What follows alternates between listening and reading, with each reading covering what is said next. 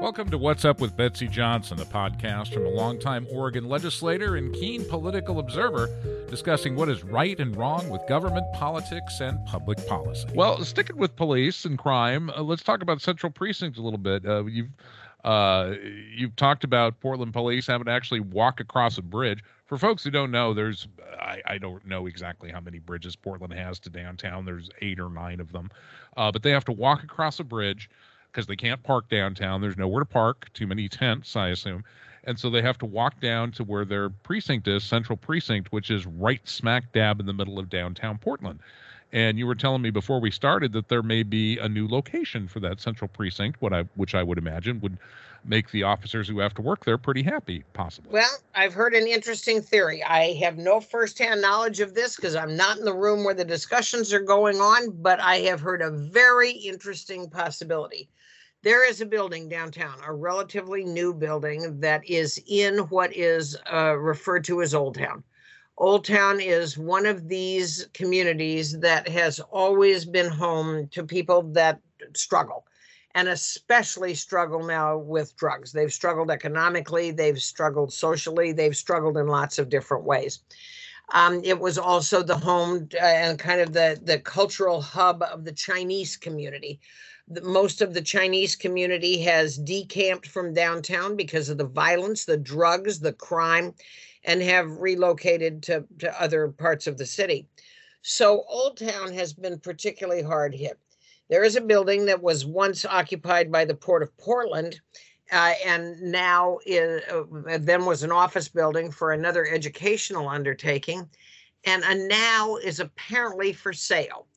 And if there was the possibility that the city could acquire that building and move all or a portion of Central Precinct down to that building, it would not only revitalize Old Town, but it would also, and put a heavy police presence there, but it would also provide parking. I haven't been in the building for a long time, not since it housed the Port of Portland, but it is a lovely, well-appointed office building so that the administrative functions of Central Precinct could be carried out. I don't know how much renovation or remodeling would have to occur to make it a functioning police facility, but I think the multiple benefits of considering moving it should be examined, and it should be examined by people other than me who are not party to the transaction, but just interested observers of the Portland scene.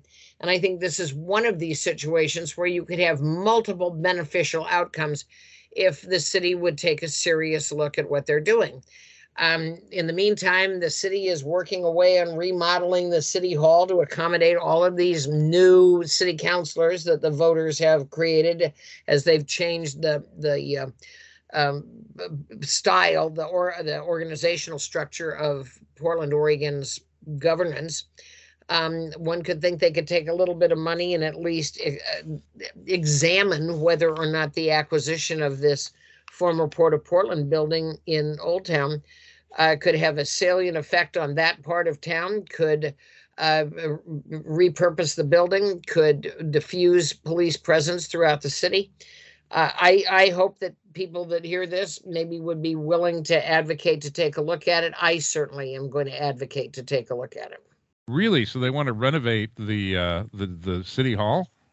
They're talking about it. I don't know if they've started yet. They're adding so many new people, and all of them want commodious, beautiful offices. I don't know where they're going to put them all. But there's been discussion that, oops, when we put out this ballot measure, we really didn't think about where all these people are going to go. And what's the cost of fixing up City Hall that now is fortified like Fort Knox? And where will all of these new folks hang their hats when the new model of governance is implemented? So I'm saying, take a look at what might be available in commercial buildings and see if instead of trying to put lipstick on an old tired building, are there other possibilities? There are landlords in downtown Portland begging to not be in the places where they are right now. What are the chances that somebody could take sort of the big picture view and say, does City Hall really have to be City Hall, or could we modify it and have offices someplace else? And maybe this kind of big thinking is going on. I don't know that for a fact, But one would hope that somebody at least is looking around and saying, how can we improve the entire situation of the continuing deterioration of downtown with the repurposing or the acquisition and repurposing of some buildings? Perhaps the new government people could, I don't know, pitch tents perhaps downtown somewhere? Well, I'll tell you, people have certainly gotten innovative in the tents that they're pitching. A very prominent, very thoughtful lawyer in downtown Portland, a guy named John DiLorenzo, mounted a case on behalf of a number of disabled clients that were forced to go out into the street to get around the tents. And if one is in a wheelchair, that one has to move the wheels with their hands. It doesn't take a huge stretch of imagination to realize that if you're forced out into the street that lots of people had been using as latrines, that there's a good possibility that that highly unsanitary condition would carry through to their homes or, onto their person. And so Mr. DiLorenzo mounted a suit on behalf of these disabled folks. And how aggressively it's being enforced right now remains to be seen. But some folks have already figured out ways around it.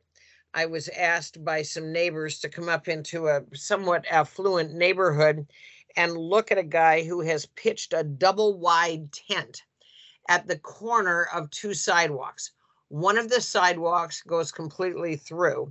The other one is just a little vestigial nub that hooks on to the complete sidewalk. So it forms an intersection, but one of the sidewalks is completed and one of them isn't. So I think he may have figured out a loophole in the ADA settlement that says you can't block the pedestrian throughway. Well, there is no pedestrian throughway on one of the corners where his tent is. This is a very significant tent that he's pitched. He uses the neighbors' hoses to bathe. It was a little easier in the summer when the weather was nice, but he uses their hoses for water.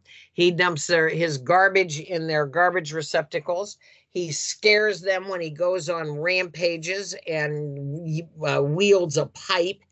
The police have been called any number of times. Some of the neighbors, either to placate him or in the spirit of big-hearted Oregonians, are putting out food and clothes for him. But until the city gets a grip on aggressive enforcement of both the ADA and just the removal of tents, period, the tents are going to continue to proliferate. That's why I was out in Lentz. A MAX stop, and for those that don't live in Oregon, MAX is our light rail system run by an organization called TriMet. And TriMet has stops that have been crime-ridden, but this particular one out in the community of Lentz has been taken over by people that are functionally living at the stop, and they're dealing drugs and prostitution and crime, terrifying the neighbors. People can't use the stop. So even though I don't represent those people legislatively, I never did. I have been kind of an honorary Lentz person. Right after I lost the gubernatorial race, the Lentz people called me and they said, you liked us when you wanted something from us, i.e. our votes. Do you still like us now? And I said, hell yes. So I started going out to Lentz. And it came to kind of I don't know the part in a play that's the height of the play where all the drama occurs, when it appeared that neither the city nor TriMet would take responsibility. And so I called the city and said, what are you going to do about this? Not our problem. That's TriMet. Call TriMet and go, what are you going to do about this? Not our problem. That's the city. So imagine my surprise when I discovered that both the city and TriMet had the same lobbyist. So I called their lobbyist, who happens to be a very stand-up woman and a friend of mine. And I said, how about you bring both your clients out here and they can explain to the denizens of Lentz why it is that while they're fighting about whose problem this is, people in Lentz, especially students who might want to ride Max, can't because the stop is so dangerous. And I'll be damned if they didn't both show up. So the TriMet came out and they made their presentation. They sent one of their top managers out to visit with people in Lentz about what's in the realm of the possibility or possible. And then the city sent 2 people out. And we had an interesting conversation.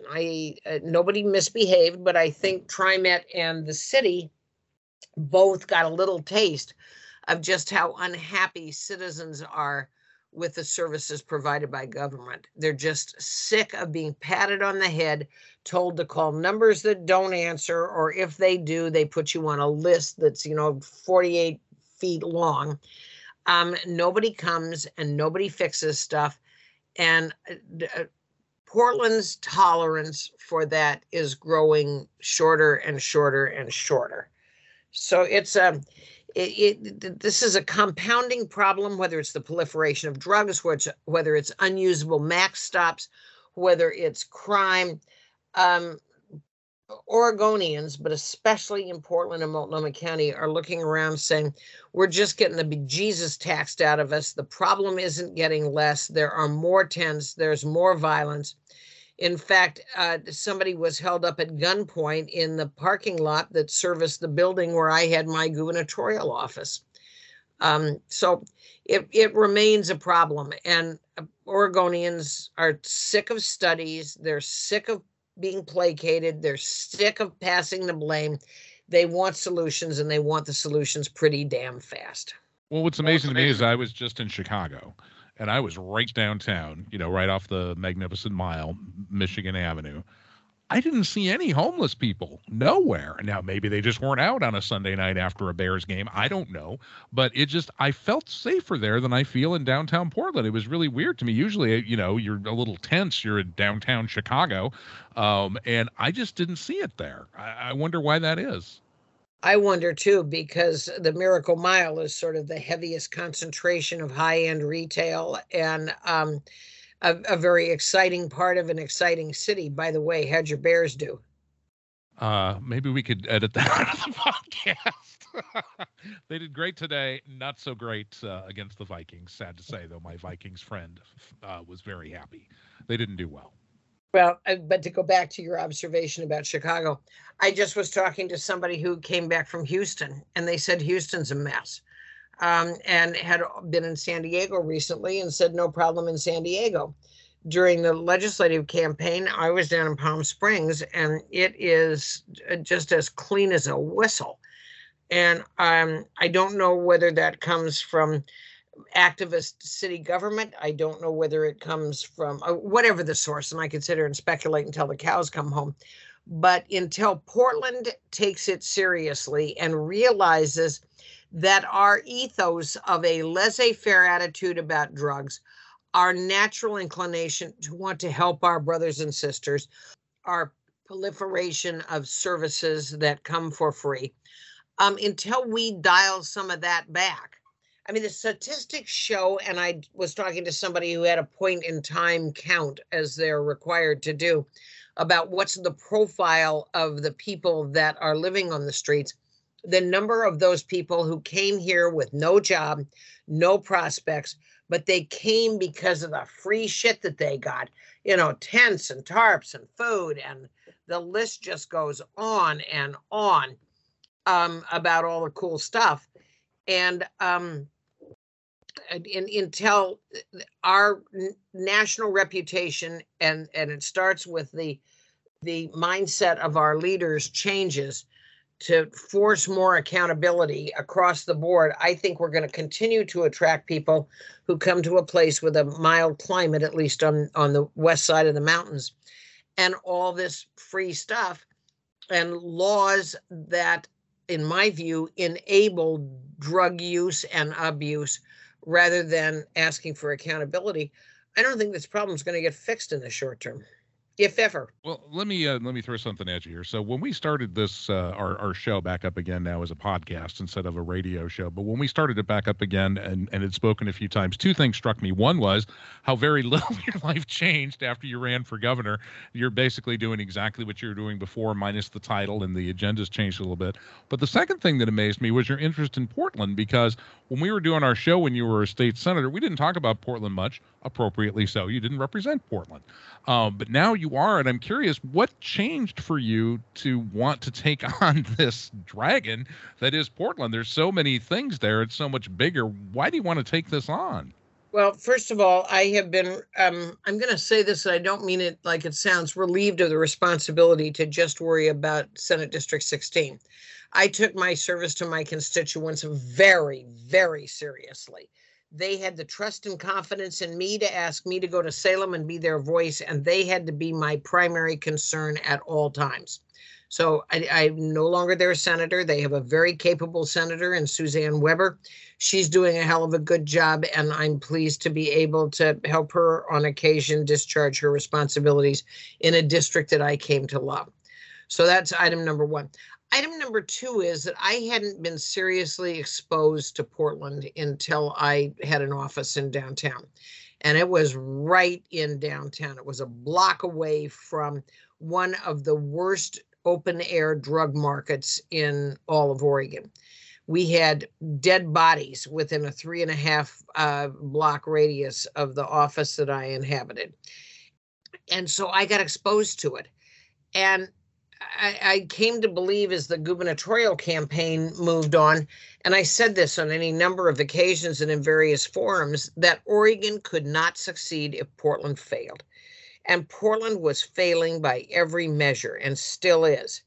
So as an Oregonian, as a native daughter of this place I love, I now am much better informed about what's going on in Portland, and I am motivated to try to change it. I have the opportunity to use many of the contacts that I made during the time that I ran for governor. I have the bully pulpit of this show. I have the liberty of being able to pick candidates that I think can change the electoral and philosophical landscape of both Portland and Oregon. And so I have the opportunity to use the talent and the skills and the connections that I have to talk about fixing Portland. Also, I am witness to the metastasis of the Portland problems into other places. They've come into Senate District 16. There are seriously mentally ill people in Astoria. There are homeless people in Tillamook. There are people using drugs in Scappoose.